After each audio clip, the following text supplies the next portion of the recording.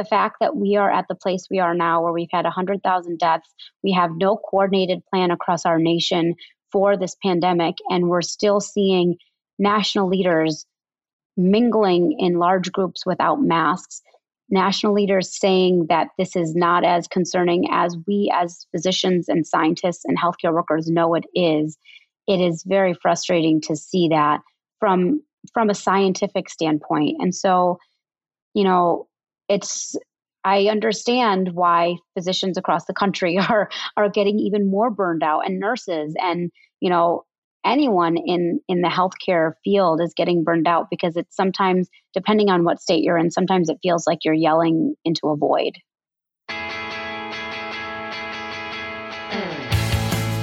Welcome to And Then Everything Changed, a podcast about the pivotal moments in life and decisions that define us. I'm your host, Ronit Plank.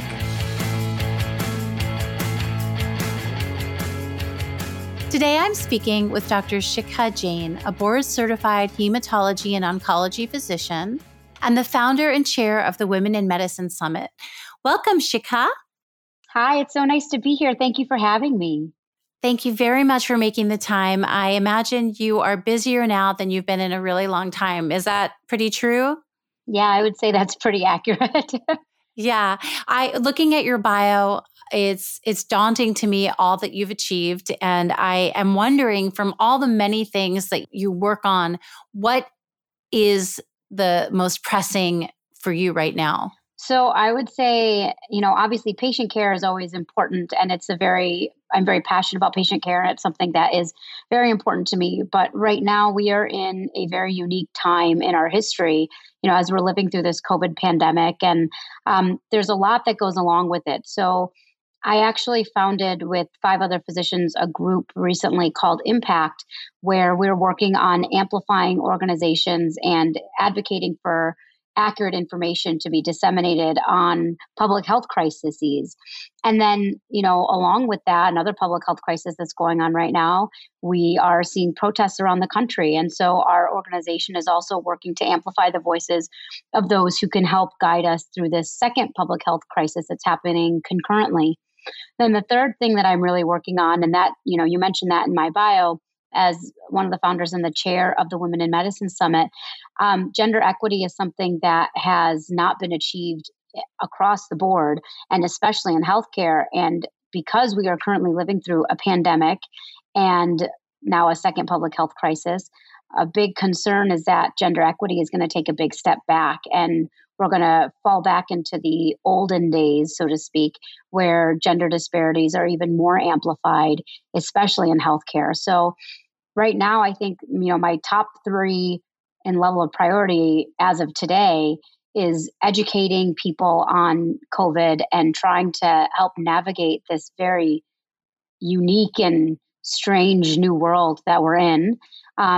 And then really working on amplifying the voices that need to be amplified and amplifying the organizations that are doing amazing work to help us navigate these 2 public health crises.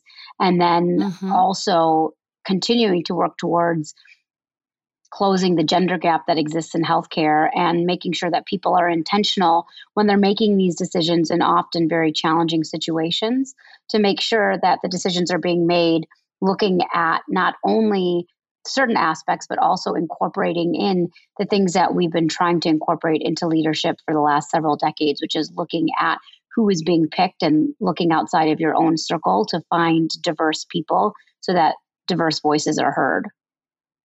Yeah, I'm very interested in your conclusion that because of the very strange times we're in, which I do also want to get back to because of your perspective as a physician. I am a layperson and I find them very strange. So I'm very curious about your take on that. But I want to ask you why I'm not doubtful of this, but how is it that is an immediate consequence of these times that we will take a gender equity step backward? So we're already actually starting to see it, which is scary. Women are typically and stereotypically the primary caregivers, whether it's for their children or for aging parents. So there's a lot of virtual learning. People have lost childcare. And so a lot of women across the country have either had to step back from work or they have had to sacrifice their work in order to make sure that their children are getting adequate education, being taken care of, being fed, basic things. We've seen there's actually a couple of studies that have come out in the last several weeks looking at the number of publications that have come across the journal editors' desks. And we've seen a huge jump in the number of publications by male authors and a decrease in the number of publications by female authors. There's also this concept that people kind of fall back into what's comfortable and what's known. And being an organization that needs to identify gender equity and identifying diverse people, that takes intentional leadership. That takes effort and time to not just go for the first person you think of, but to really put effort into the search and make sure you're getting a qualified candidate that might not be somebody who you thought of right away. And that's something that takes time. And in situations of crisis, that time people sometimes feel isn't there. And so they fall back to, oh, well, I know this guy for this long, so I'm just going to reach out to him. He'd be perfect for this position, as opposed to asking several people, do you know anyone else who might be good for this role? And finding somebody outside of the immediate circle of the person making the decision. So we're already starting to see these equity gaps starting to widen. And it's concerning because once we emerge from this pandemic and these two public health crises, are we going to be at a point where women haven't been able to be promoted because people are thinking, well, she's responsible for taking care of her kindergartners, classroom stuff. I've had people tell me, oh, I was going to ask you to do this, but I know you have 3 kids and I didn't want to place that extra burden on you because I know your husband also works. Now, no one has ever said that to my husband. So I feel like that's just, it's people, sometimes it's people with good intentions. Sometimes it's just the way it is. And sometimes it's just, having to balance home and life is hard enough when you have childcare or when your kids are in school. Now, when everybody's been home, that balance hasn't really existed for most families. I know that in a TED Talk that you did, you talk about how many women are actually applying to medical school. And it's a pretty even split, isn't it? Yeah, there's more than 50%. I think 2017, if I remember correctly, was the first time we started seeing over 50% of women, but it was close to 50% for years before that as well. We were definitely seeing pretty equivalent numbers of women and men applying to medical school for several years. I see a difference. I notice the difference between caregivers who are male and female, but I don't have an implicit bias as far as I'm aware. And it's funny to me to know that it's still alive and well. Yeah, no, it definitely is. I mean, some of it is even explicit bias. Like I have had patients who have told me, I don't want you treating me because you're a woman.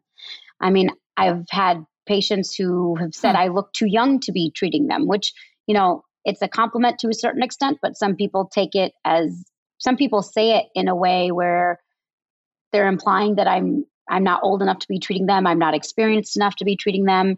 I've had patients propose marriage to me. I had one patient tell me that I shouldn't be working because I should be home cooking for my husband. I had another patient when I was pregnant with my twins inform me that I was a bad mom because I was planning on continuing to work after my twins were born. And so I think some of it is, explicit bias where people just feel the way they feel.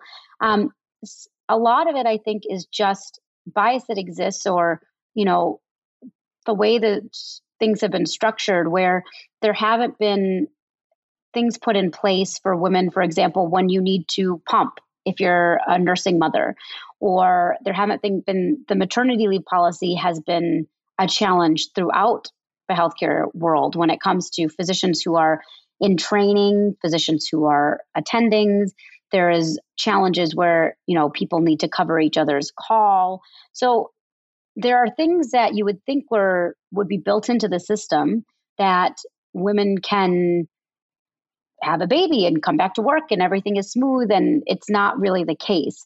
It seems that a lot of the system has been set up without women in mind. And so that poses Mm. extra barriers and extra challenges for women as they are in the workforce. And, Dr. Julie Silver has published quite a bit on this, where looking at women as they advance in their careers, women who are published, women who get awards, we see huge disparities in women physicians getting awards versus male physicians. A study came out looking at pediatrics and a pediatric journal. So there are more women than men who are pediatricians. But this one particular paper showed that the number of a certain type of publication was more dominated by men versus women, which doesn't make sense because there are more women in the field. And same thing with awards in fields that were, even if in the fields that were female dominated, you were still seeing more men getting awards. So these disparities exist and they've existed for years. The question is, how do we work towards fixing them? And it really boils down to fixing the system that exists in order to try to create some sort of equity in the Mhm. healthcare landscape.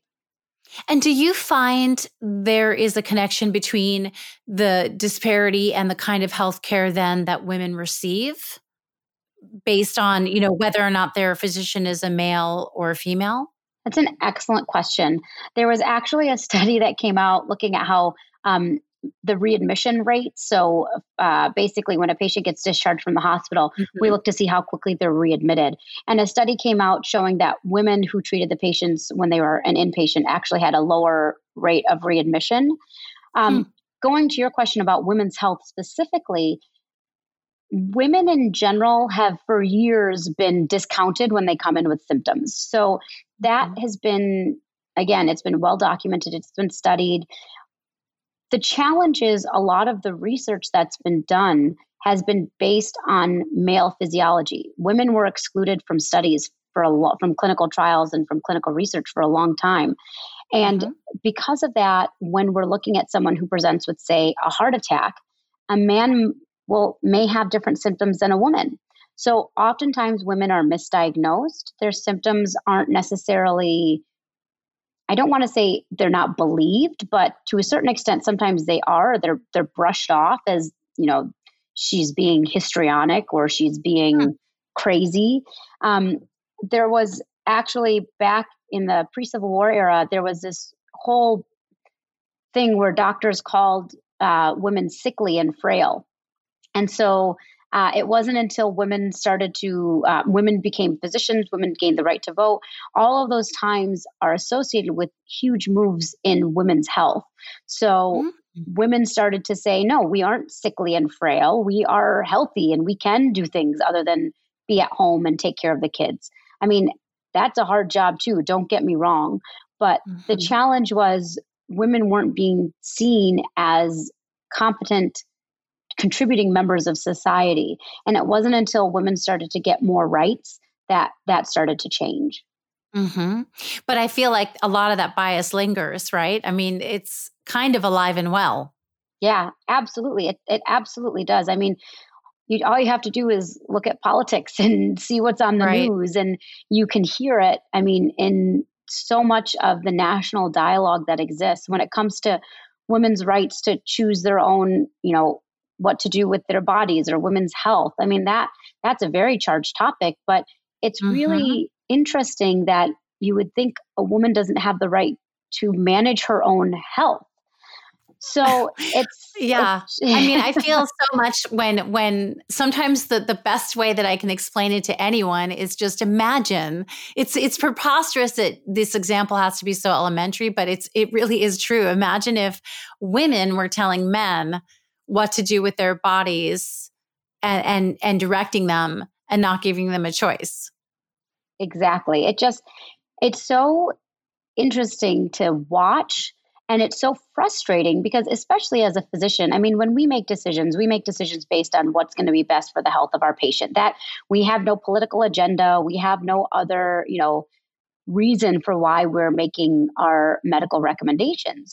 But so much has become so politicized, and a part of it is because for centuries women have been seen a certain way, and it just takes time and effort and really being intentional to try and change the thought process. The problem is some of it is so ingrained in in the subconscious and in the nature and in the conversations that it's really hard to change. And that's why so many of these movements have come up in the last several years. And they're absolutely making headway, but we still have a long way to go. Yeah. And I think that when you talk about patients and doctors in the community, we're talking about women right now and men, but there's also an issue of white and non-white practitioners. And that must be a whole nother category to fight the disparity. Absolutely. I mean, it's been all over the news over the last couple of years. An African-American woman on an airplane basically told not to help with a patient who was feeling ill because they didn't believe she was a doctor. And there's so many different. Oh my goodness. So many. I had not heard that. Oh yeah. This whole idea of intersectionality for especially, women and women of color, it's mind-boggling the things that happen that can really be, I mean, some of them are just outright racism. There's nothing there's no way to sugarcoat it. But there's some things that are based in implicit biases. Like you're seeing someone and you think, this is not what I think a doctor looks like. So of course they can't be a doctor.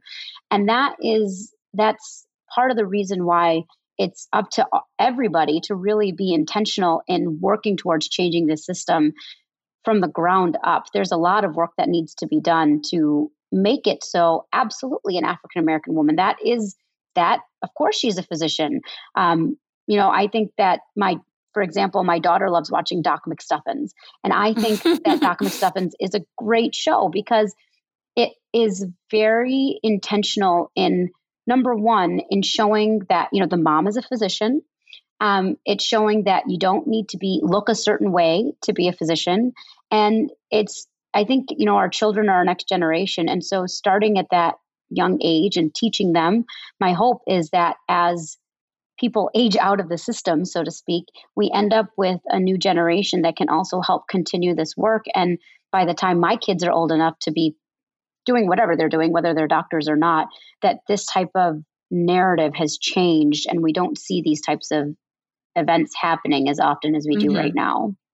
Would you like your children to be doctors? That's a very good question. I want my kids to do whatever is going to make them happy and make them successful in their own minds. So my parents, my dad's a vascular surgeon, and he was very clear with me growing up. He said, listen, being a doctor is a lot of work. It takes a lot of work to get there, and you need to be really passionate to do it. If you don't have a passion for it, don't do it, because it's going to be a waste for you to spend all of this time and then be in a position, in a profession that you don't love. And so both of my parents really gave me the ability to choose myself. And I chose to be a physician because I love what I do and I love taking care of patients. I would be happy if my kids became physicians. I would also be happy if they became something else. I think healthcare right now is very tricky. We're in a very, very interesting point in the history of healthcare. And I'm curious as to where it goes. A lot of physicians don't want their kids to become physicians at this point because it is it can be a really disheartening field to be in where, many feel burned out. There's a lot of feelings of underappreciation. There's a lot of challenges that come along with being a physician. So I think, for now, I would encourage my kids to consider it and to go into that field if they're passionate about it. But I think my opinion might change in the next couple of years. Who knows? I wrote a piece a couple of years ago for Kevin MD talking about as a rebuttal to a piece that came out in Forbes. And the piece that came in Forbes was about, mamas don't let your kids grow up to be doctors. And I was furious when I read it. And I wrote a piece for Kevin MD saying I absolutely will encourage my daughter to become a physician. I think that as healthcare evolves and changes, I think that we'll have to see where it goes. But for now, I would, yes, encourage all three of my kids to become physicians if that's where their passion lies. Right. And right. And then your father, I know your parents encouraged you because I watched your TED Talk and I know that you felt encouragement from a really young age. And you mentioned that at 5 years old, you knew you wanted to be a doctor.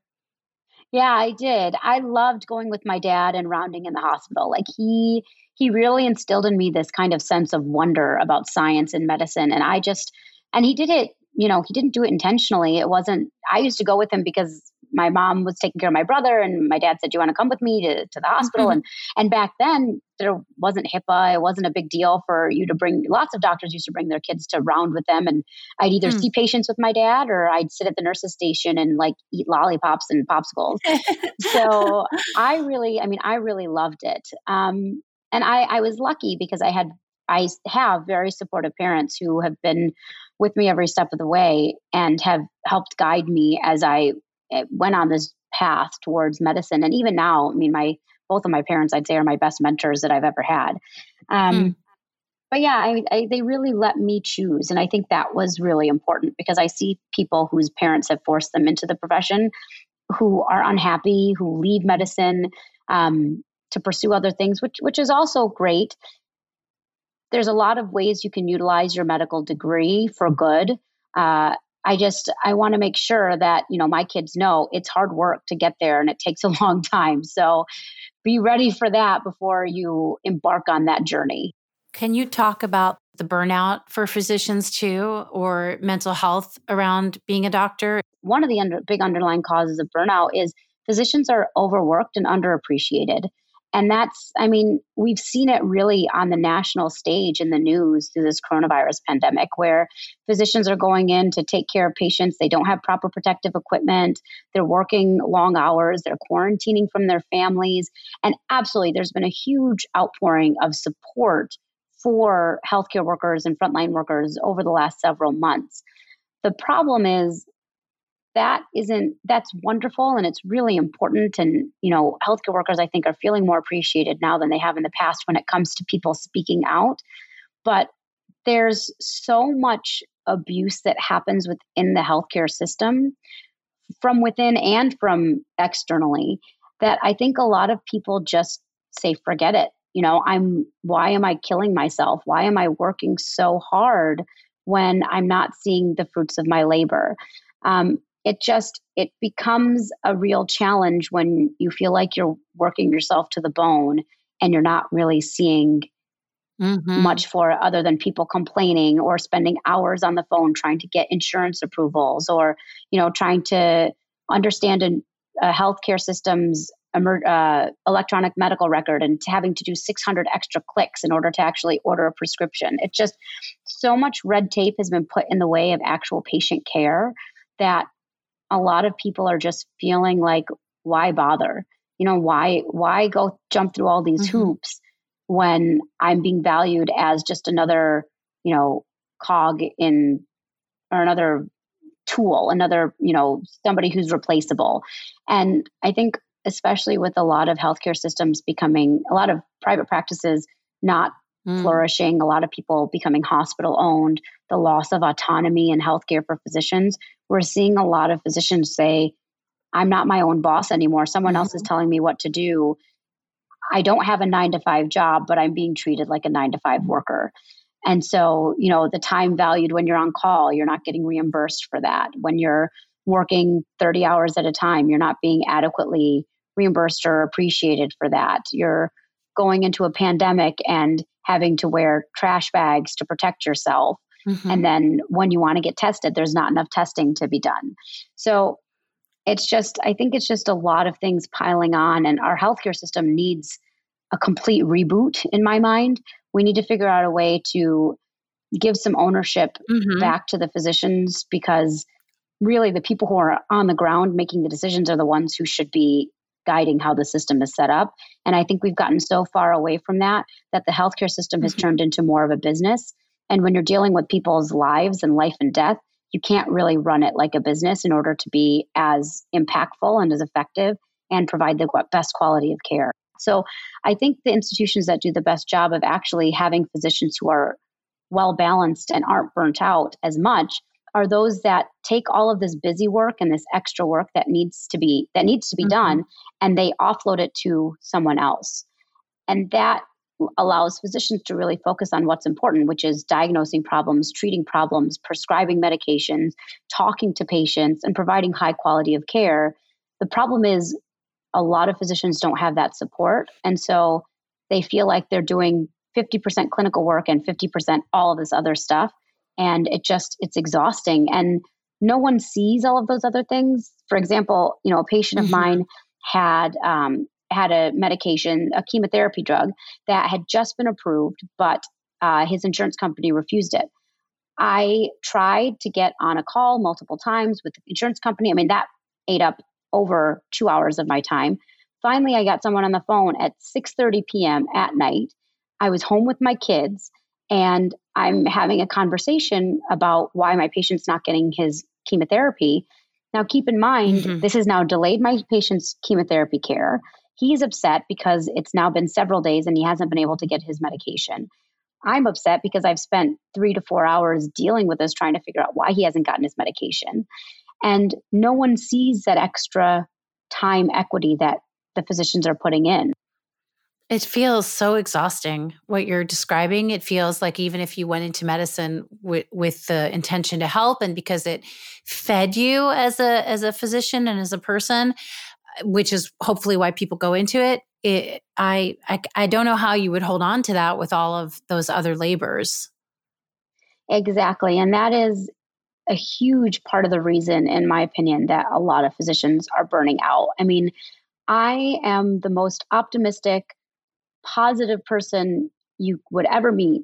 And I get bogged down and drained and just frustrated because I sometimes feel like I'm climbing uphill, pushing a rock, and somebody is pushing it downwards at me while I'm walking up.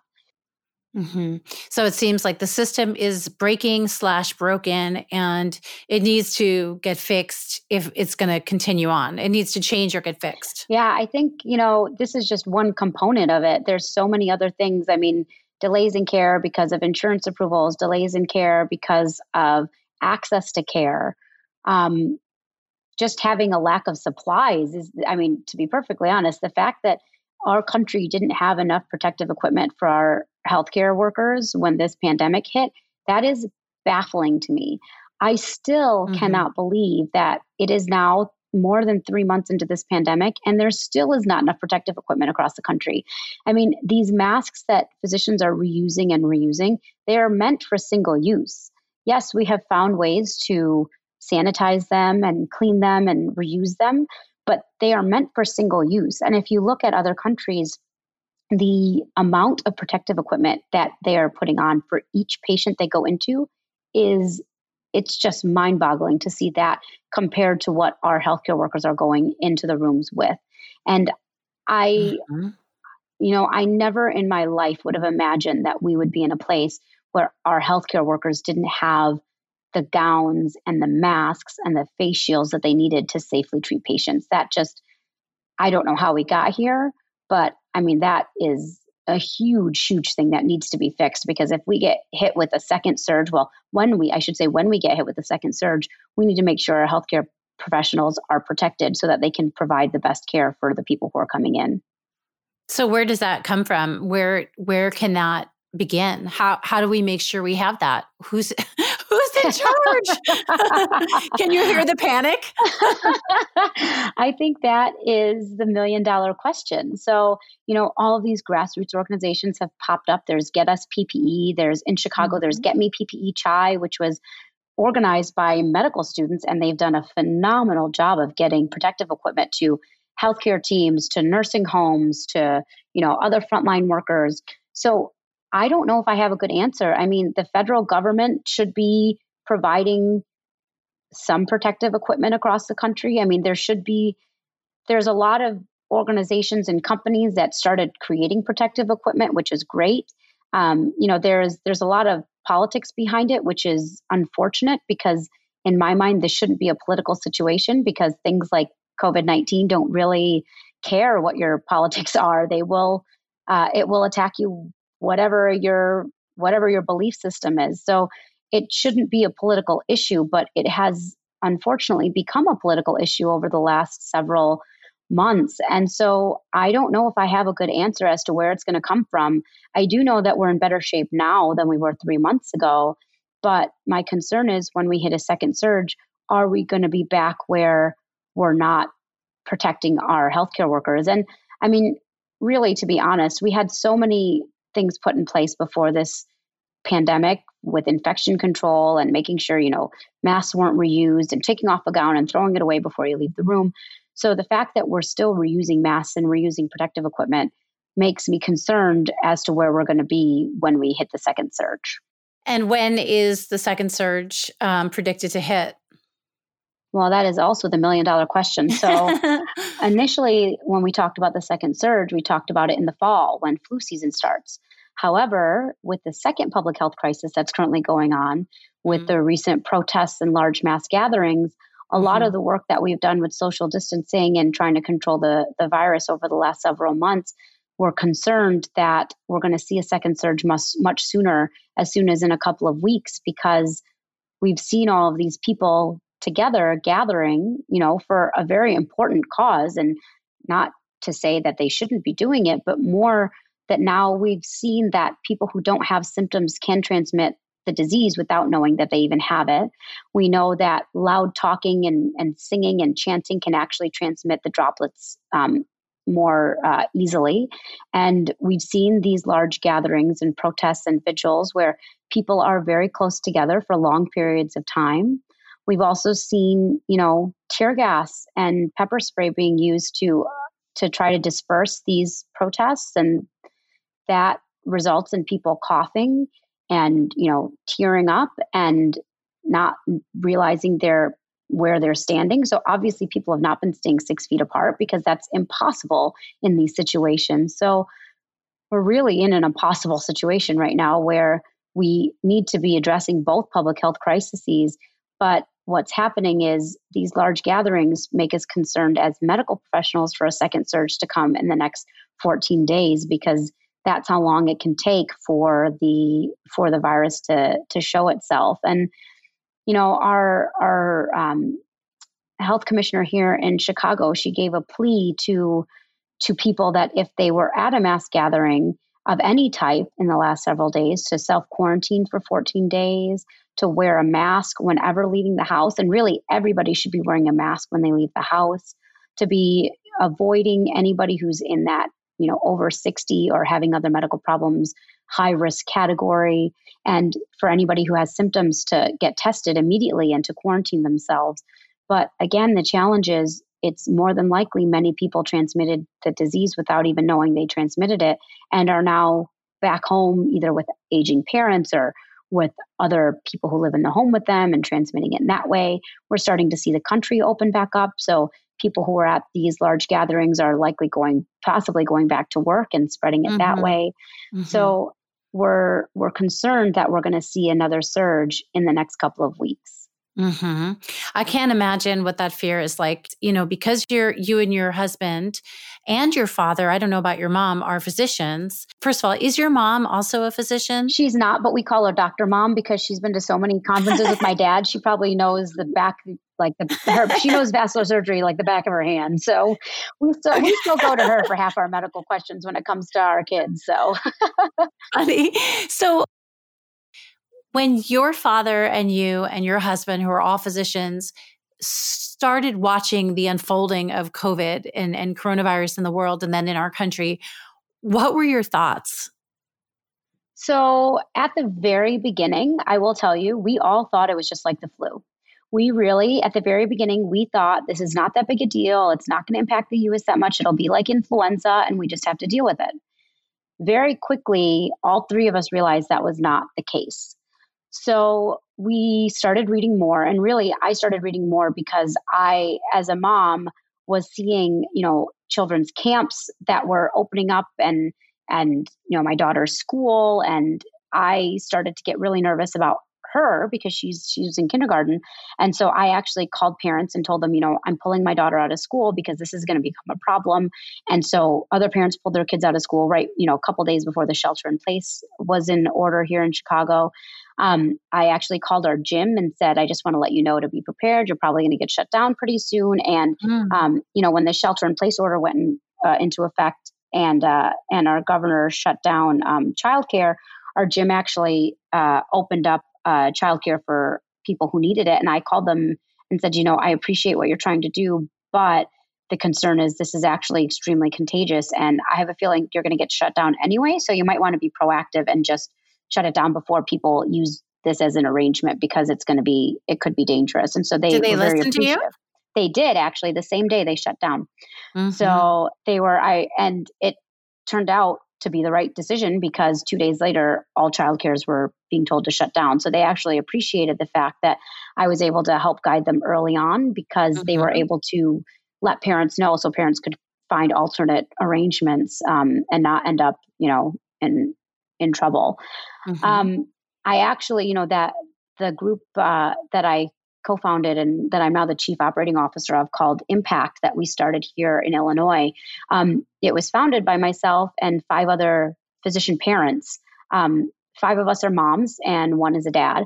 And we started it around March, when we saw a lot of people going out and partying for St. Patrick's Day. And we realized that people didn't understand what a serious threat this was.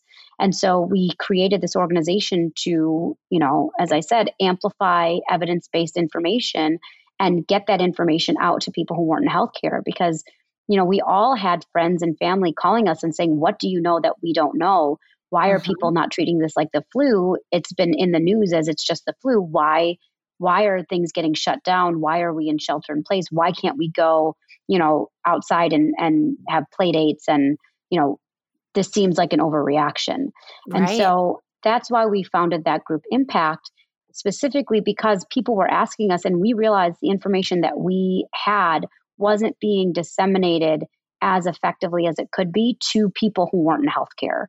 And so we wanted to be a voice of non-politicized, non-partisan science, that we could translate what was coming to our front door, what we were getting, the information we were getting, and spread that to people who needed to know, because people were, planning their lives and figuring out what they were going to be doing for the next couple of weeks to months. And so we wanted to make sure that they had the most accurate information. Did you ever think that this was going to happen? I mean, I know we've had SARS and MERS, but what was your perspective about it? So I think, the good thing, if you can say there's a good thing, the good thing about the virus is most people who get it have symptoms and don't end up very, very ill. So that is one good thing. But we have had over 100,000 deaths in the US to date. I think the biggest frustration for us as physicians is that the lack of a coordinated federal response has been frustrating. The fact that I have friends and family who work in the Department of Public Health who have been talking to national leadership about this pandemic way before it came to our shores. And were giving advice and giving recommendations. And a lot of the advice and recommendations that they were giving was not heeded. And, we now know that back in February, a lot of protective equipment and ventilators were actually exported outside of the United States. We know that there have been barriers put in place to a lot of national responses that would have been very helpful for our healthcare workers and other frontline workers. The pandemic playbook, so to speak, that existed and the pandemic team that was created in the past had basically been disbanded. We're hearing from the CDC that they're being muzzled quite often we've talked to friends who work within the CDC, and they're appreciative of groups like ours because they feel that they aren't being able to give the information that they need to give because they just have been told not to. So I think the lack of a national federal response has been very frustrating because we can see how things would have played out differently if the advice and the words and the strategies that could have been implemented and that were implemented in other countries were implemented here. Now it feels like each state is kind of doing its own thing. We're at a point now where COVID is still a problem. It's still a big problem. It's not that we have a treatment. It's not that we have a vaccine. It's not that we have a cure, but people have been sheltering in place or social distancing and isolating for so long. It's gotten to a point now where you have to reopen at some point, The problem is the reopening is happening and we're still at the same place we were a couple months ago in the sense that COVID is still not under control. And so it's frustrating to be in a point where we're seeing other countries who had a very good federal or a good national response and are now able to reopen a little bit more safely, when here, you go out on a walk and you see half of the people aren't wearing masks when everyone really should be wearing masks when they're going out. You see, people are still spreading misinformation about the pandemic. There's still people claiming that the pandemic was created by a particular political party. And so as physicians, that's really frustrating. We work so hard to take care of people, and many put their lives at risk to try to take care of people. There are people who are dying in the hospital who are telling their physicians, this is all a hoax, you've misdiagnosed me, while they are not able to breathe and getting prepped to go on a ventilator. So it's just, this pandemic has become so polarizing and so divisive in this country. It makes it challenging as healthcare workers to try to control things. It's like we feel like we're putting our finger in one hole in a dam and there's 20 other holes that have opened up. And so we've got our finger in one hole, but the dam is still leaking water because of these 20 other holes. Does that make sense? Mm-hmm. Oh, yes. And I think it depends on where you're getting your news. At least here in the Pacific Northwest, in my circle, I feel like we understand that it's been mismanaged. And we look at some of me and my friends, at least, we're looking at the people we love in other states and other cities who are not following the directions and who are still having parties, and we're shaking our heads. So I do think it really has become, it's political and polarized, and it never should have been that way. And I do think that comes from the top. Yeah, I agree with you. And, you'll notice if anything that you've read or anything I've written or anything that podcasts I've been on, I try very hard to not be political, because I think that, as a scientist and as a physician, my words need to carry the weight of the evidence behind them. Mm-hmm. But I would say in this particular situation, it's evidence in itself in the way that things were handled. And it's not a political statement, it's a factual statement.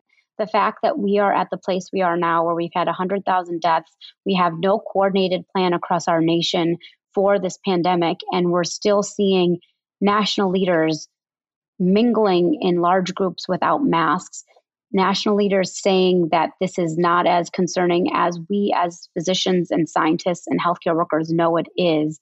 It is very frustrating to see that from a scientific standpoint. And so, I understand why physicians across the country are getting even more burned out, and nurses and, anyone in the healthcare field is getting burned out, because it's sometimes, depending on what state you're in, sometimes it feels like you're yelling into a void. Mm-hmm. So what would be a number one tip, the most important thing anyone can do right now to try to keep themselves safe? So I think the most important things are, number one, still try to avoid if you can avoid spending time with people outside of your family, meaning people who you live in the same home with, that's great. That is ideal situation. However, it's been a long time, and I understand that people need to get out and they need to see other people. So if you're leaving your home, it's really important to wear a mask, a cloth covering, something covering your face. That's number one. The reason for that is because you're protecting others from potentially getting the spread in case you are an asymptomatic carrier, and other people are wearing a mask to protect you. The second thing is staying 6 feet apart. Even when you're socializing with people, try to stay 6 feet apart as much as you can, even when you're wearing your mask. Ideally, if you're going to socialize, try to socialize outside, because there's less spread when you're outdoors, but still wear the mask when you're outdoors. Proper hand hygiene is extremely important. So washing your hands, hand sanitizing your hands often. It's also important, if you're able to, avoid being around people who are over the age of 60 or who have other medical problems, especially if you've been somebody who's been in any of the mass gatherings, or if you've gotten together with people who you don't live with. That would be extremely important.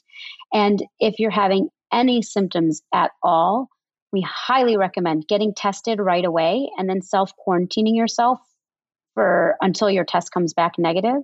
And for anybody who's been in a gathering of more than people inside your home and haven't been able to maintain the social distancing, stay home and try to self quarantine yourself for 14 days from the time of when you were involved in the mass gathering. Mm-hmm. And this is for the foreseeable future, right? This information holds for the time being. It does. I think that, as we start to move forward into different phases of reopening, these will be modified slightly. But the things that absolutely will stay the same are masks or some type of face covering are extremely important.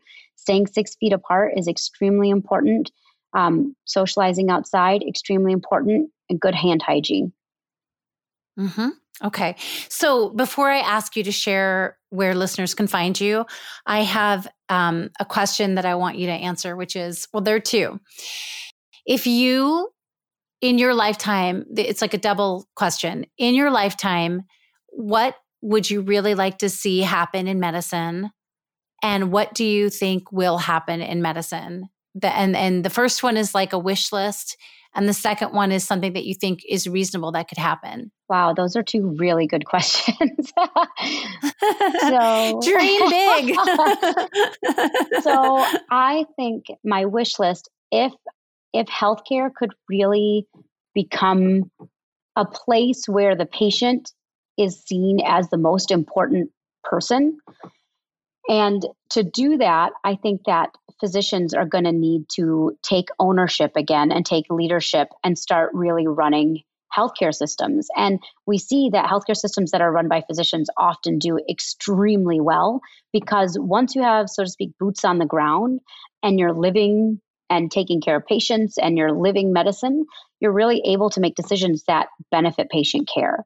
So I think wishfully, I am hopeful that more physicians will take on leadership positions within healthcare, and we'll see the pendulum shift back to a place where physician autonomy starts to guide how healthcare is navigated. And using that autonomy, physicians are able to recreate a healthcare system that, again, looks at the patients first and the bottom line second. So that's wishful thinking. What I think actually is going to happen, I do think the pendulum is going to start to shift. I think a lot of it depends on how we come out of this pandemic because a lot of private practices, unfortunately, are going to go under because they haven't been able to do elective procedures. They're small businesses too. So they haven't been able to pay their overhead. They haven't been able to pay their staff. So there's a lot of concern that physicians who have private practices are going to fold. I am hopeful that we are able as a nation to rebuild and these types of practices start to pop back up because they are so needed. Patients need private practices and practices that are run by physicians where they can get seen the next day or where they can spend that extra 30 to 40 minutes being seen. I think that, and not even private practices, just practices that are really run by physicians. There's lots of different ways to do that. There's lots of different structures and different ways to create physician-run patient care models. So I'm hopeful that we start to see that reemerge as we come out of this pandemic and we start to rebuild our healthcare system. Mm-hmm. Thank you for dreaming for a minute with me. I appreciate it. So where can we find you? Where can I find you? What links would you like to share and places where a listener can learn more about you? Absolutely. So I have a website. So you can find me at shikajainmd.com, which is SHIKHAJAINMD.com. If you're interested in learning about the conference that I put on, the Women in Medicine Summit, which is about gender equity in healthcare, you can find that at womeninmedicinesummit.org. And then if you're interested in evidence-based information and updates on COVID-19, the group that I formed with other physicians here is called Impact. Our website is impact4hc.com. You can also find me on social media. My handle on Twitter and Instagram is at shikajainmd. Great. I'm really excited to share those. I think Impact 4C will especially be so helpful right now. Thank you very much for taking time out of your incredibly busy workload to talk with me and to help shine a light on what we need to be facing right now. Absolutely. Thank you so much for having me.